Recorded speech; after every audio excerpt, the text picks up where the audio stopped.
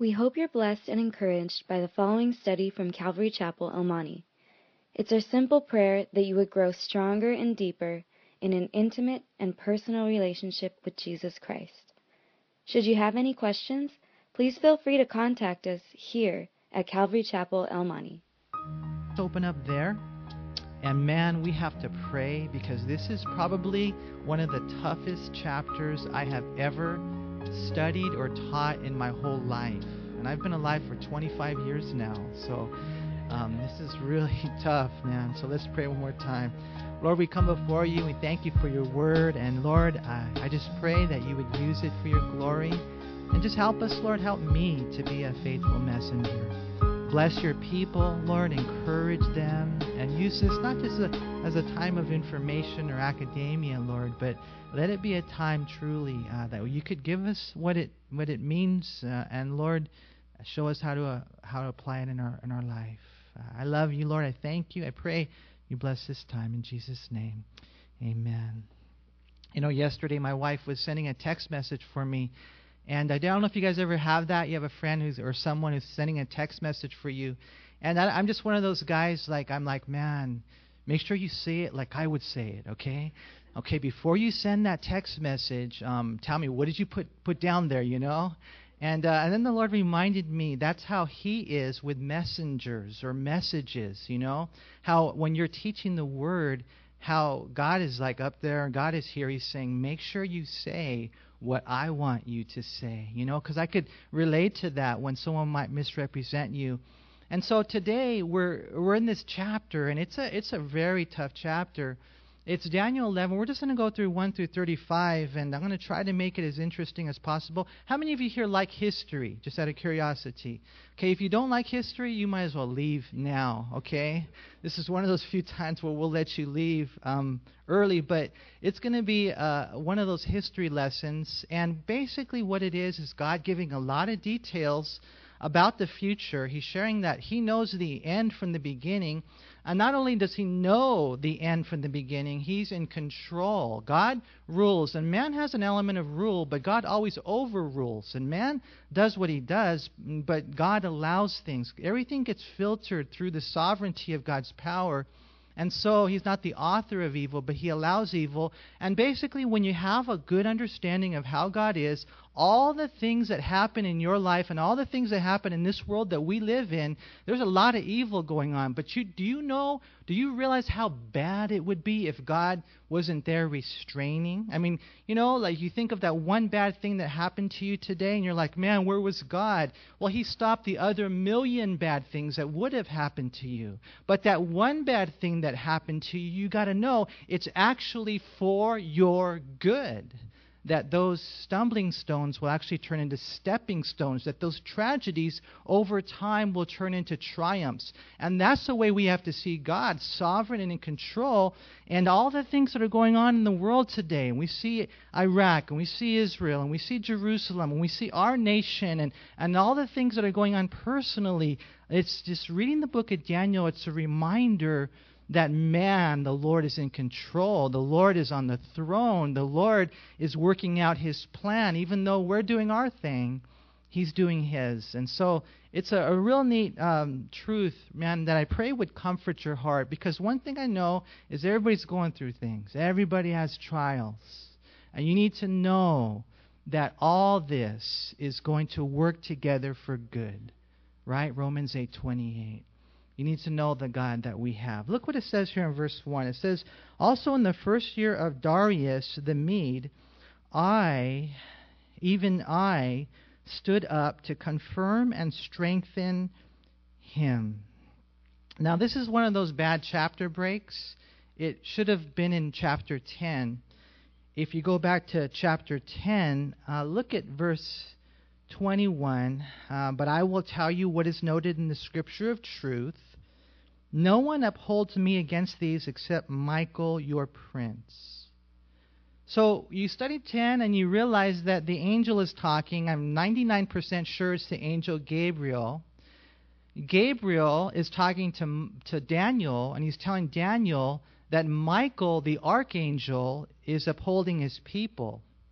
So it's the angelic realm. So then you pick it up in verse 1, and he says, in the first year of Darius the Mede, I, speaking of Gabriel, even I, speaking of Gabriel, stood up to confirm and strengthen him. Now there's a possibility that the him is in reference to Darius, because now this is going to go back 3 years earlier, the first year of Darius. So maybe Gabriel stood up to confirm Darius, but most commentators, most scholars believe that Gabriel actually stood up to strengthen Michael the archangel. Now, if you remember earlier, Michael came to help Gabriel fight the prince of Persia, who withheld him for 21 days. So you got Michael helping Gabriel. Now you have Gabriel helping Michael. And you guys know how it is. Let's just say you got a friend, he's a better fighter than you. All right? And that's probably how Michael is. I think he was a more buff angel, I think. He was stronger. But still, that one helper makes a difference, right? And so, here you see like the veil is torn, and you see the spiritual realm. What's going on here? What's going on here? And what you find is that there is a spiritual realm that we cannot see that is amazing when you really look at it, When you look at this scripture right here, what we find is that Gabriel came to help Michael. And I don't know if you can visualize it, but angels and demons are literally battling for people, for churches, for nations within the spiritual realm. And even though you can't see them here with the eyes of your head, you need to be able to see it. You must be able to see it with the eyes of your heart. Yesterday when I was reading the Bible in the morning, in 2 Kings chapter 6, I was reminded of this. If you guys remember the story when Elisha was surrounded by a band of Syrian soldiers. So you look out the house, and man, you're surrounded by a band of Syrian soldiers. And so his co-laborer, he said, Master, and what's going on here? We're surrounded. And you know what Elisha did? He prayed, Lord, open his eyes. And then when he was able to see, he saw, it says in 2 Kings 6:17, the Lord opened the eyes of the young man, and he saw, and behold, the mountain was full of horses and chariots of fire all around Elisha. I believe this, and I don't know if you know this. I really believe that angels are always surrounding us, because the Bible says that the angel of the Lord encamps around his people. Here we have a glimpse of angels literally surrounding Elisha. And so, I don't know if you guys ever think about that, the spiritual dimension. Here I am. Here is an angel. On the other side of the angel is a demon. That demon wants to get to me. Why does he want to get to me? Well, there's a lot of things that demon can do to me. That demon can lie to me. The Bible says he shoots fiery darts. They're arrows. He puts thoughts in my mind. Well, if that angel's there, he protects me from those fiery darts at times. Not only that, that demon would like to get to me and deceive me and distract me and harass me and oppress me and put me into bondage if he can get to me. But see, when there's an angel there, he protects me from all that. And, we know, that of course, there are certain things. They can't kill a person unless God gives them permission. They can try to tempt a person and take their own life, commit suicide, John chapter 10, verse 10a. But what you find is this amazing thing. And this is why, you guys, if you can visualize this, this is why it's so important that you fight your fight with spiritual weapons. Ephesians 6:10 through 20. And you wear that helmet of salvation. You get saved. You give your life to Christ, and you know you're saved. And then you put on that breastplate of righteousness, and that speaks of the imputed righteousness, but also the imparted righteousness. Because when you live a life of holiness, there's a protection over your heart. Because the devil would like to shoot that fiery dart in your heart. And so, hate sin. Right? Hate sin. Love God. Don't let anything in. You gird your waist with truth. In one sense, that's protective, and then you take up that sword of the Spirit. In one sense, that's offensive. You gird your feet with the preparation of the gospel of peace, and that means you're always sharing the Lord. When you take up the spiritual armor, then you will have the protection that you need against the principalities and powers that are trying to invade your life. If you don't, you are a sitting duck. I was talking to my son on the way in here. He's all, "Hey, Dad, how about those guys that are out there and they know they don't serve the Lord and they seem to have a pretty good life?" And I'm like, well, number one, inside they're empty. Number two, the devil just leaves them alone because he knows they're on their way to hell. So there's this spiritual battle. We see this right here. And I believe a large part of winning that battle is wearing that armor, but then you wrap it around in Ephesians 6. It says, praying always. And you are constantly praying for your wife and your husband and your children. And for those of you who have grandchildren, the ones that you are responsible to pray for. Who are you responsible to pray for? Are you praying for them? When you look at the spiritual realm and you see that we wrestle not against flesh and blood, when you look at the spiritual realm and you realize that the weapons of our warfare are not carnal, but they're mighty in God for pulling down strongholds. And you see the visual here with me and the angel and the demons trying to get to me. And then you realize, if he gets to me, I'm probably in big trouble. That's why you have to prepare yourself for these things. And so, we see this.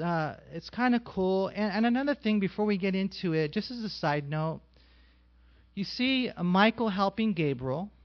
But then you see Gabriel helping Michael. And do you guys see that? And to me, just as a quick side note, it's cool how the angels help each other, how they're there for each other, and how we should be the same way. We need to help each other. We need to be there for each other. I love the scripture in 1 Chronicles 19:12 through 13. Joab is talking, and he's the general of the army of David. And this is what he's saying to his guys, that are fighting with him. He said, if the Syrians are too strong for me, then you shall help me. But if the people of Ammon are too strong for you, then I will help you. And then he says, be of good courage, and let us be strong for our people and for the cities of our God. And may the Lord do what is good in his sight. I just love that, and that's the way it should be, because we all have our ups and downs in life, and we all have what the Bible calls it an evil day.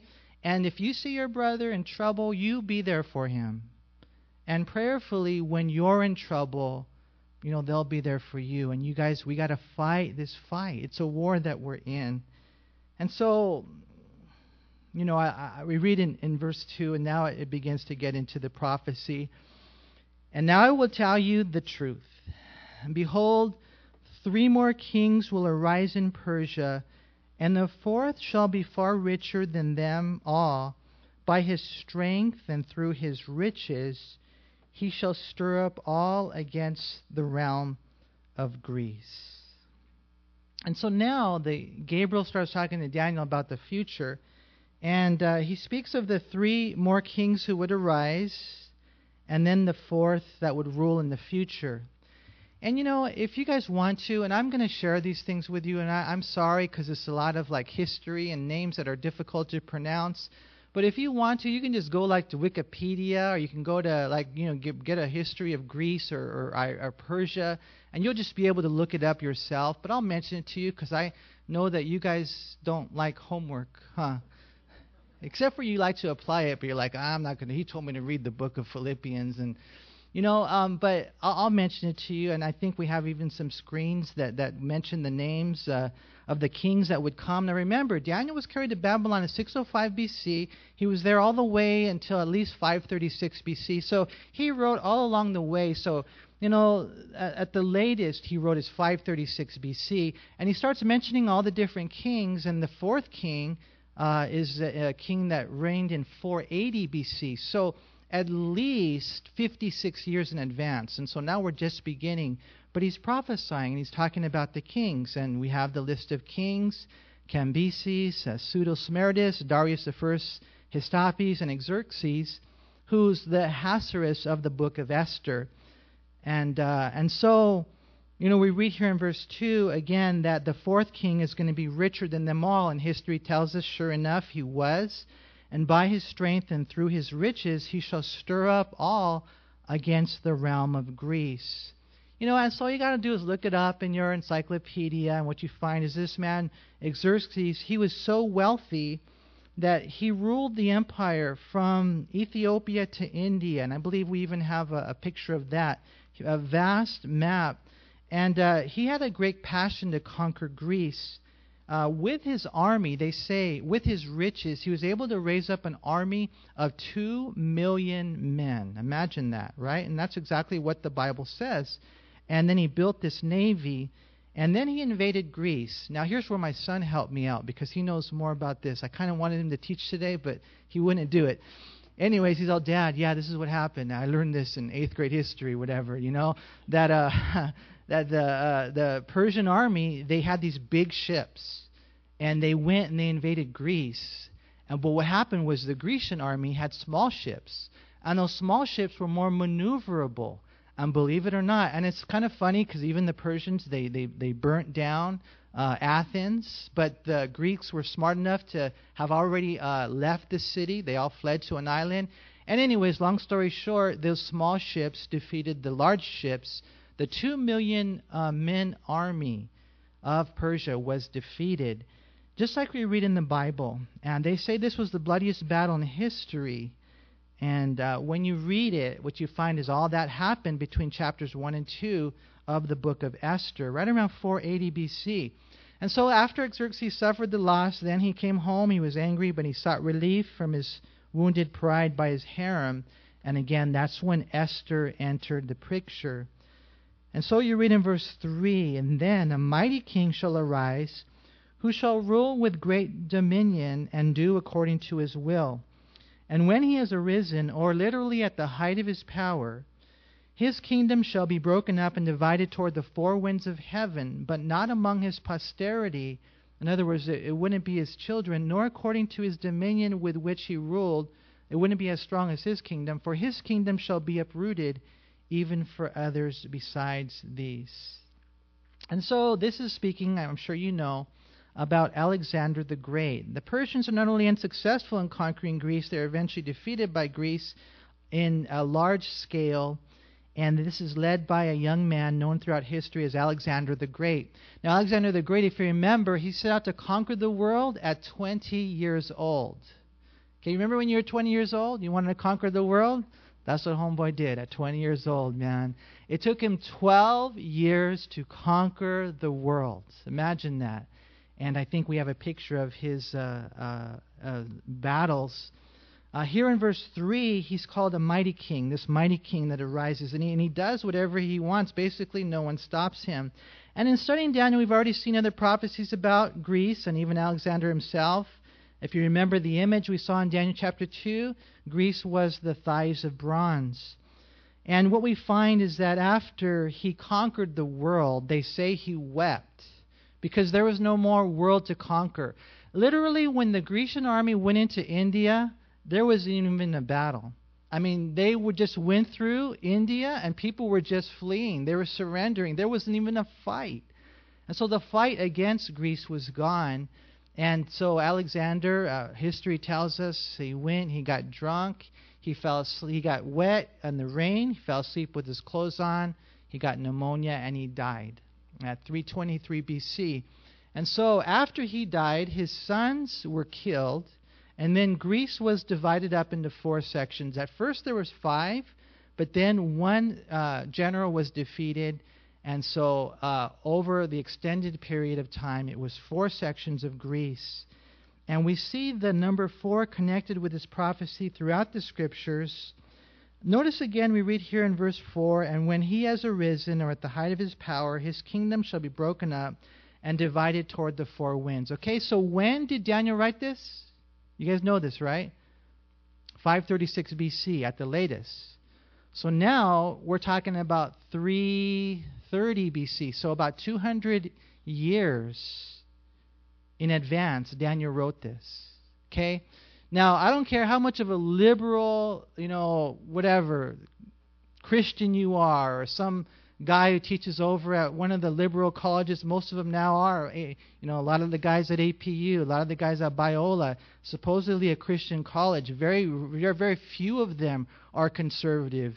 It doesn't matter, however, how much of a liberal you are. You cannot get around the fact. I mean, you can give Daniel maybe an extra 20, 30, 40, 50 years at most, but 200 years? No, he is given very specific details. Because God knows the end from the beginning. Because God is trustworthy. You see, Chuck Smith said that the reason why God wants you to know the future, and God wants you to know prophecy, and God wants you to know that He knows the future and He rules the future, is so that you would live for Him today. And all these things, God said, this is exactly what's going to happen. We've seen this particular prophecy numerous times in Daniel chapter 7, verse 6. And after this I looked, and there was another like a leopard, which had on its back 4 wings. There's the number 4 of a bird.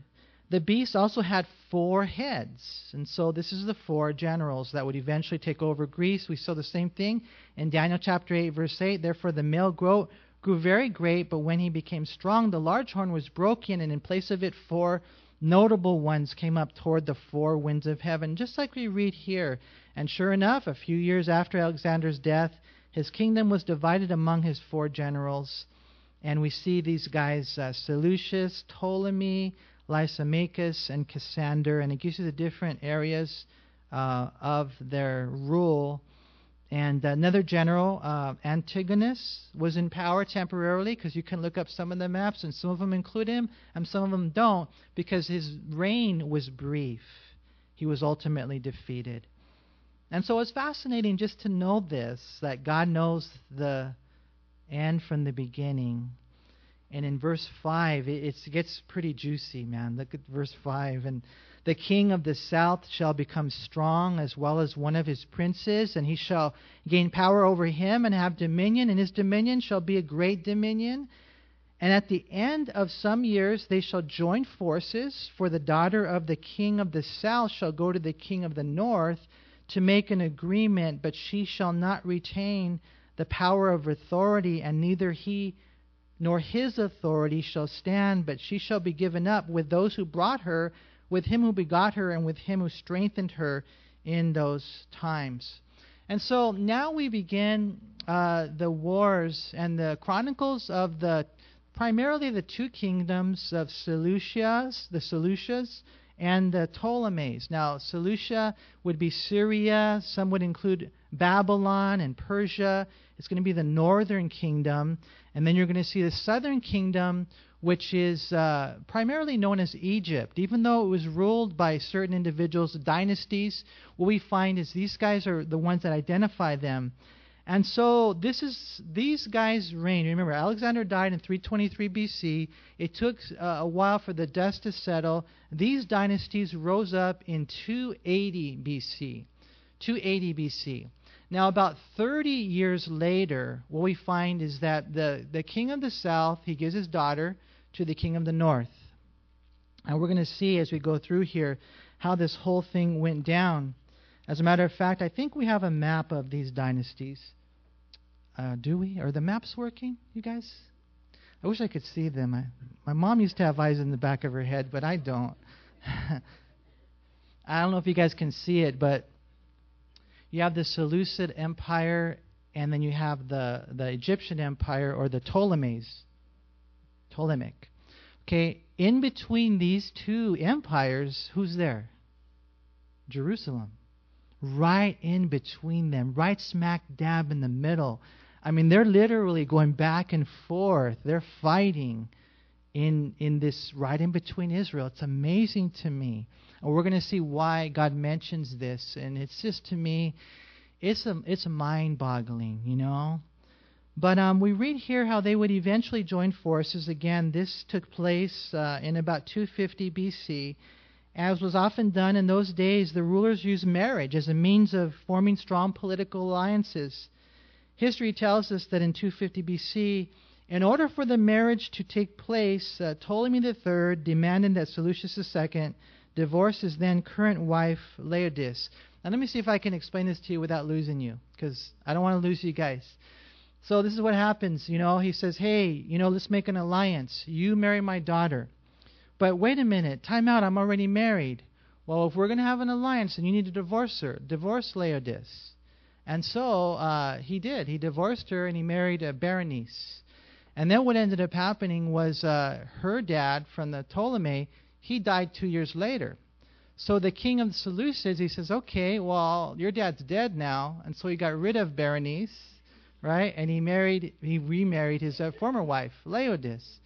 And then what ended up happening was Laodice, you know how girls can be, right? She was vengeful, man. Sorry, girls. You're better than we are, but here's what happened. She killed his former wife, the one, Berenice. He killed you, man. You can do that to me. She killed her, and then she killed her husband. She poisoned him on the wedding day. Then, what ended up happening. That's what we read right here. Look again.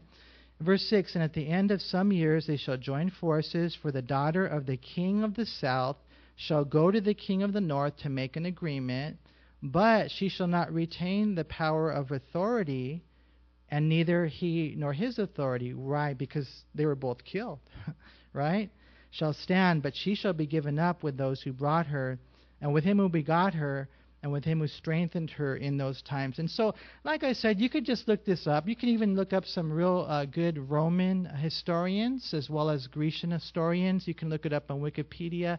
It's amazing to see the drama in the dynasties. And so Berenice, the daughter that had gone over there for the alliance, her brother gets mad, which is probably a good thing, I guess. So we read in verse 7 what happens next.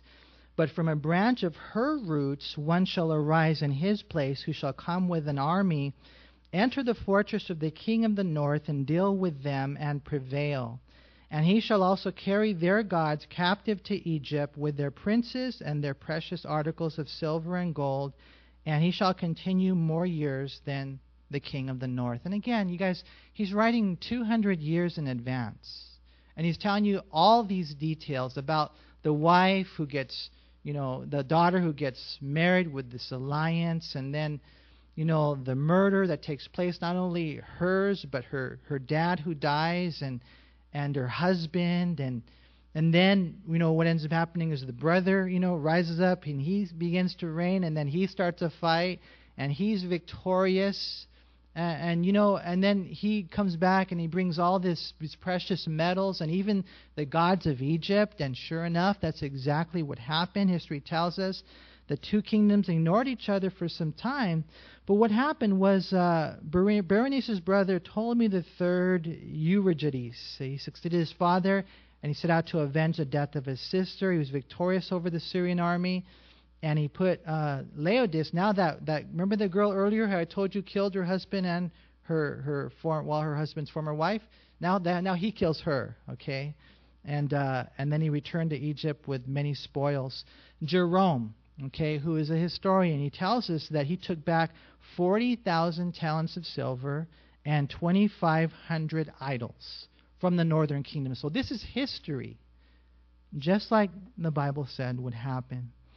And so what ends up happening in verse 9, also the king of the north shall come to the kingdom of the south, but shall return to his own land. However, his sons shall stir up strife, and shall assemble a multitude of great forces. And one shall certainly come and overwhelm and pass through them, and then he shall return to his fortress and stir up strife. Now we move to about 240 BC. And what we find is that Seleucus attacked Egypt but was defeated. He returned home in shame. He then died, and then his sons took up the throne, as particular Antiochus III, the Great, who ruled from 223 to 187. Now he succeeded him. Now it's interesting to note what we read in verse 10. Notice right there it says that we pass through. Overwhelm and pass through. And what do you mean pass through? Well, he's talking about Israel. Passing through Israel. And they're just passing through back and forth through Jerusalem. Now, you got to remember this, you guys. Okay, did they have Fox News back then? No, they didn't. They didn't have, the internet. And so what you see here, what Gabriel is telling Daniel, is the prophecies that they can see, that they would experience. They might not know what's going on the other side of the world, but they would know what's going on in their own history. So Gabriel's telling him these things for a reason, right? So that in those critical times in the future, they would trust the Lord and even know what He's called them to do. And I just wanted to pause on that for a second, because that's the purpose of this whole thing. You're like, well, why are you just telling me the information that God knows the future? So that you will trust Him now. Today, are you living for the Lord? Today, are you ready for the return of Christ? If you were to die today, would you go to heaven or hell? Do you really know the Lord? If the Lord came back today, according to 1 John 2:28, would you be ashamed? Do you not know that Jesus is coming? The Bible says that He's proven that He knows the future, and He said that He's coming any day now. All the signs that we see going on right now, those are signs of the tribulation period. We're not going to be here when that happens.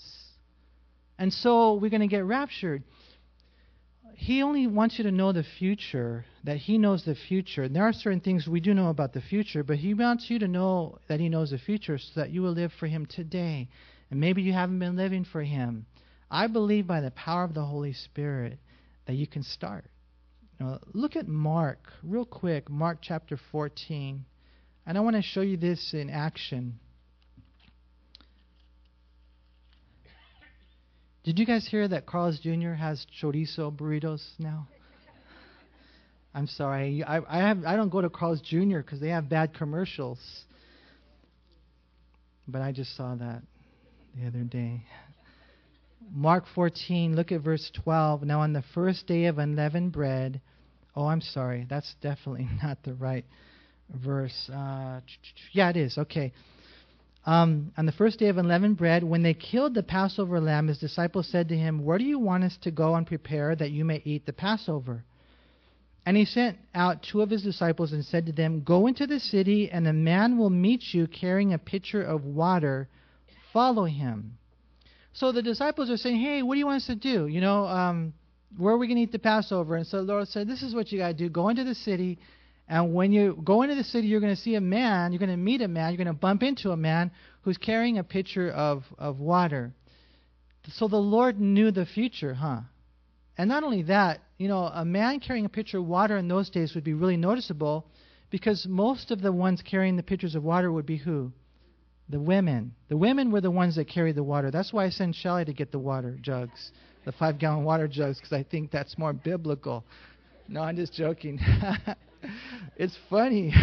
It's funny to me how, the Lord, and I think about this sometimes, I think about how maybe that was not the only reason, that not only would it be a significant sight, but here's a man, whoever owns this house, whoever sent out this man to get the water, who knows better. He knows the lady shouldn't be carrying the water. The guy should. That's why God gave them muscles, right? So anyways, all I'm saying is that the Lord knows the future. And He says, and when you meet Him, this is what I want you to do. That's what He says next. And then He says, and you go into the city, and you're going to see a man who'll meet you carrying a pitcher of water. Follow him. And wherever he goes in, say to the master of the house, "The teacher said, where is the guest room in which I may eat the Passover with my disciples?" So when you see this happen, when I'm telling you what's going to happen, follow that guy. Okay? And go into his house. And you're like, whoa, go into his house. That's got a big step of faith. You don't just go into people's houses, do you? You guys don't normally do that. If you do, you'll probably get arrested or maybe shot, right? But in this case, because the Lord was telling them, this is how I know the future and this is what I want you to do, they did. Same thing with prophecy. God is saying, I know the future. I know I'm coming. And this is what I want you to do. And they did. And that's what we need to do as well. Back in Daniel,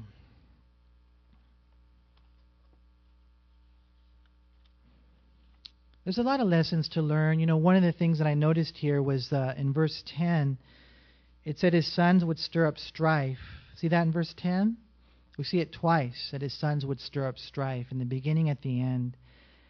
And, I think there's a lesson there as well. You don't have to even the score. You don't have to make war. But a lot of people, man, they want to stir up strife. They want to bring it up. They want to stir it up when they don't have to. Genesis 13:7 through 8 is in a story about strife. It says, there was strife between the herdsmen of Abram's lot and the herdsmen of Lot's livestock, and the Canaanites and the Perizzites then dwelt in the land. And so Abram said to Lot, please let there be no strife between you and me, and between my herdsmen and your herdsmen, for we are brethren. And there shouldn't be strife. It's okay. These guys were brethren too. They're from the Grecian origin. But they're fighting like crazy because they're stirring up strife. You don't have to bring it up. You don't have to stir it up. You don't have to have war. You don't have to even the score. But a lot of times I think we do. It's okay. And with Abram, it is neat. It's okay. You know what? You and your herdsmen, you guys go over there. Right? And we'll be over here. That's cool. We're brothers, though. Don't stir. You don't have to strive with me. And that's the way it should be. The word in the Hebrew that's translated strife is used only 13 times in the Bible, and it's more frequently translated to contend or to meddle. And sometimes when we haven't been treated right, we like to fight. And when you're not treated right, okay, does that ever happen to you when you're not treated right? Okay, when you're not treated right, you have now an opportunity to be like Jesus, who was like a lamb. He didn't say anything. But then our pride comes in, and that's when we want to fight when we're not treated right. We don't have to be that way, you guys, right? Even when we don't know everything that's gone down, we want to settle it. Hey, I'm going to settle it. We want to meddle in it. We don't need to meddle in it. We're better off not stirring up strife. And this can happen to nations, it can happen to congregations, and it can happen in your house, right? You ever have strife with your wife? Some of you guys here are going, yeah. It doesn't have to be that way. We need to work towards peace in your home and holiness. I like what Proverbs 17:1 says. It says, better is a dry morsel with quietness than a house full of feasting with strife. In other words, I'd rather eat breadcrumbs with a life of peace and serenity than filet mignon, right, with fighting and arguing and strife.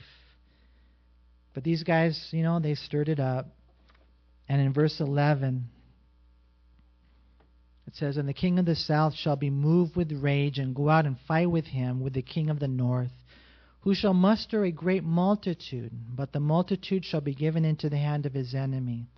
And when he has taken away the multitude, his heart will be lifted up, and he will cast down tens of thousands. But he will not prevail, for the king of the north will return and muster a multitude greater than the former, and shall certainly come at the end of some years with a great army and much equipment. And so, again, I got to be careful that I don't give you guys too much information, but the king of the south in this verse, Ptolemy the IV, Philopator, again, now we're looking at 204 BC. He was the one driven back by Antiochus III the Great, and Ptolemy IV came to meet him at the southern border of Israel. And Ptolemy was initially successful in delaying the invasion. Many thousands were slaughtered.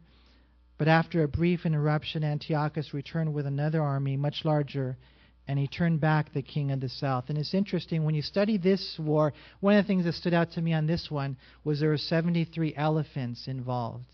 Have you guys ever seen those movies where the elephants are, or maybe some of the movie where the elephants are there fighting?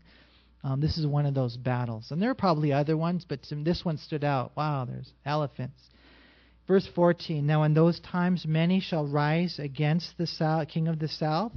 Also violent men of your people shall exalt themselves. Now we have Jewish mercenaries getting involved. In fulfillment of the vision, but they shall fail. So the king of the north shall come and build a siege mound and take a fortified city, and the forces of the south shall not withstand him. Even his choice troops shall have no strength to resist. But he who comes against him shall do according to his own will, and no one shall stand against him. He shall stand in the glorious land with destruction in his power. You see, Syria was not Egypt's only enemy. There were also others. Macedonia joined in at this point. And the Jews got involved as well. They probably wanted to gain freedom, but it wasn't realized at this point. Antiochus then sought to consolidate control over Israel, which he then expelled the Egyptians. And we're going to see, it's all part of the devil's plan of devastation.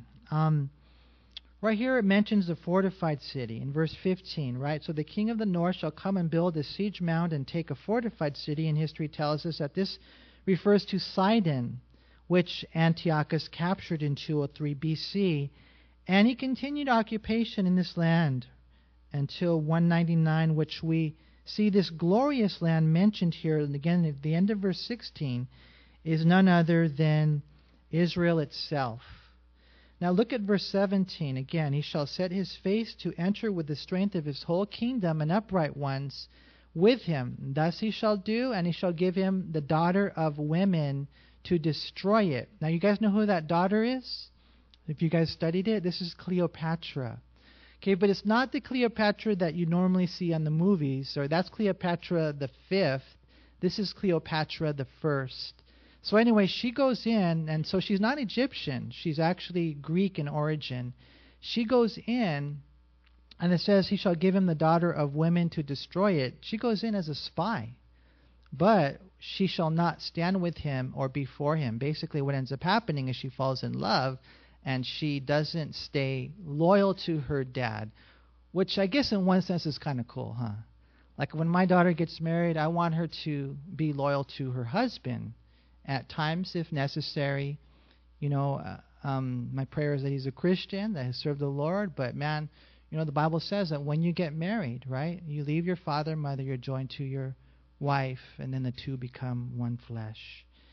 And so, in looking at all these things, when I see this right here, as tensions are going on, and we're going to have to close at this point because it's already 10:30. I was telling my son, I said, why do you think that all this is happening? Okay, here's the thing, and we'll close with this. Remember Daniel was reading the Bible? Remember that? You guys were you there when that happened? No. Daniel was reading Jeremiah 29, and then he discovered, when he looked at his calendar, that the years were almost up. And so, he said, hey, we're about to be free. But he didn't just kick back and just say, okay, God, let lightning fall. No, he started praying. And he started confessing his sin. And he started praying the Bible and getting involved and making a difference. And I believe that God looked down the corridors of time. God saw Daniel praying. God saved Israel because of Daniel. I think Daniel was very instrumental in that. And then here's the thing that I see now. And so Daniel knows how that works. And so now Daniel's writing prophecies. Now he's writing prophecies, and it's all about the things that are going on in the north and south of Israel. That all the things that they're able to verify, to validate whether or not these prophecies are true, and God just 100%, boom, boom, boom, boom, boom. And then we're going to see later what ends up happening is Antiochus Epiphanes. He's like a Hitler. He just starts, 40,000 Jews dead, 100,000 Jews dead. He starts desecrating the temple in 167 BC. He starts just annihilating the Jews, and he really tries to Hellenize them. He really tries to destroy them.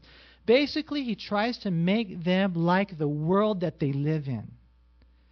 And so, I think what Daniel was thinking is, if they read what I'm writing, Lord, if they read what I'm writing, because I'm going to write all about this, then they'll do the right thing.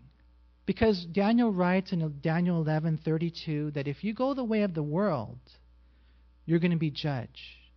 But he says there in verse 32, but those who know their God will be strong and carry out great exploits. And so I'm thinking that what happened was Mattathias, the high priest, he read the book of Daniel, and he got courage. And he made a stand. And then his sons, he had 5 sons. One of them was Judas Maccabeus. They rose up, and they brought a revival to Israel. And that's what the Bible's intended to do. You guys, as we read this story today, and the same thing is true, Daniel 11:32. You know, we're living in some interesting times where the world is trying to Hellenize the church. And when I say Hellenize, just the first hell, that I think of that word hell. The world is trying to bring hell to the church. And you can be a Daniel. We can make a difference. We can rise up. I want to do great exploits for God. I want to resist the devil. I want to be strong. How? Well, he tells you there in Daniel 11:32, know your God. Know him. Get to know how sovereign he is, how powerful he is, how much he loves you, how he said he will never leave you, how he died for you on the cross. Get to know your God. Spend time with him in the Word and prayer, just you and him. No phone, because if you're too much on the phone, then you become phony, right? You know, just you and the Lord, and you get to know your God. Get to know him. And then you watch what the Lord will do. As a matter of fact, that's how it all started. The Bible says that that's what salvation is in John 17, that we can know God. And then Jesus said in Matthew 7 that if you don't know him, then you're not going to make it to heaven. And so my prayer is that we all know him today. And if you don't, that today would be the day you turn from your sin and you trust in Christ as your Lord and Savior. Sorry we weren't able to get too far. Man, we're in big trouble here, huh? But let's pray. Lord, we thank you so much for your word, your love, your grace in our life. Oh, Lord, I just think of the fact that you know the end from the beginning. Lord, how you are so detailed in proving your sovereignty. You are so, we are without excuse, Lord. There's no book like the Bible. There is no God like our God. No God like our God. You are the only God. You have proven yourself, not only in the death and resurrection of your Son, but in this written word where we see prophecy after prophecy after prophecy come to pass. And so, Lord, as a result of that, we today, I know my heart is just to lay it all down, Lord. Just to surrender to you, to hate sin and to love you. And Lord, I pray that you would do that in every person here, Lord, that you would just allow us, Lord, to experience a revival like never before. Bless your church and strengthen them. I pray with all my heart. And God, if there is anyone here today who doesn't know you, Lord, I pray that today, by your Holy Spirit, Lord, you would save their souls. Lord, allow them to surrender to you. And if you're here today and you don't know the Lord, you know, but he's tugging at your heart. And he's just saying, hey, it's time. It's time for you to get your life right with me. It's time for you to surrender. Then today is the day of salvation. And today everything can change. And today your eternal destiny can change. You can actually be given life and heaven right here, right now. All you got to do is say a simple prayer. But you got to mean it from your heart, admitting you're a sinner and you need a Savior, and his name is Jesus. And so I just want to lead you in a prayer right where you are. If you want the Lord, you just pray this prayer. Just say, Lord, I come to you today and I admit I have sinned. But I turn from my sin. And today I trust in Jesus Christ as my Lord and Savior. Fill me with your love. Fill me with your Holy Spirit. And help me to live life as a Christian from this day forward. In Jesus' name, amen.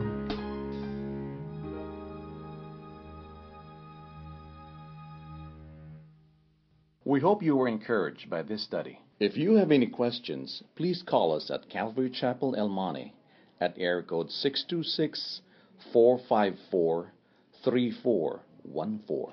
Remember that Jesus loves you.